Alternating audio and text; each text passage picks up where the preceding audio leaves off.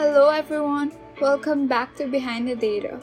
I'm Kim, your host for today, and we're going to be talking about something that many of us may have a hard time in, or maybe feel indifferent in dealing with online classes. So if you're struggling in an online class setup and may not know how to manage, keep listening because this episode is for you. There are many challenges that online classes can bring about in the life of students today. There may be hard to understand professors, unresponsive team classmates, heavy-duty tasks, and even technical issues like Wi-Fi and software downloads. Our mental health could be at serious risk with coping up with meeting after meeting and still be left feeling alone to cope up with a fast-paced environment.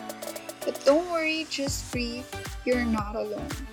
Always remember that we're all human beings and that it's okay to not be okay sometimes. Reach out to your close friends and family, those who you feel comfortable and just being human with. It's never an alone struggle and there are people who can help you. If not, take the time to write down your thoughts. Let's get back up and face tomorrow much stronger than yesterday. Going to our next point, our Zoom meetings are not just meetings that we go into for lessons, classes, seminars, and things we need to do. Think of these meetings as people too. People who are also closed off from everyone else and only get a chance to talk or meet or teach in this setup we call online classes. A lot of patience is necessary for people who are unresponsive or hard to understand and teachers who don't actually teach very well. But always remember that we're human and we make the same mistakes. Next, technical issues. Technical issues like Wi-Fi problems and software difficulties or different issues that cause us to not communicate properly need to always be communicated to your professors or teammates as soon as possible. We need only to be honest to ourselves in truthfully telling this, especially beforehand.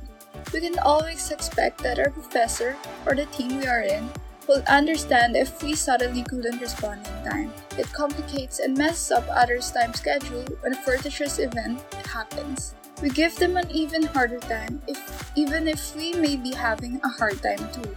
So always find a way to communicate it if there's a problem. Lastly, heavy-duty tasks. At this point, it really is inevitable when given a task that is tedious, time-bound, and bombarded with every other thing to do. We are still students and we're always going to be given something to do whether we like it or not.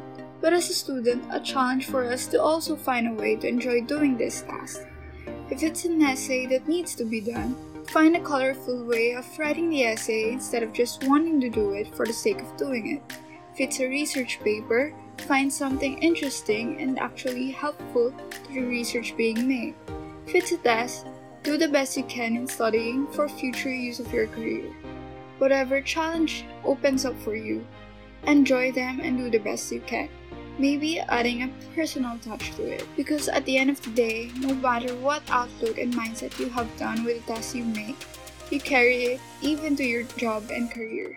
You are still shaping your own future not by doing these tasks, but how you have done them and what mindset you have when doing them. I know this online setup may be difficult for most given their situation, but always remember, you are not alone. There are always people who can guide you, and there's always help when you need it the most. People may say otherwise, but at least you've done what you can. So, this ends our episode. Again, my name is Kim, and I hope you enjoyed this episode. I wish you the best in your online classes, and again, I'll see you next time till next episode.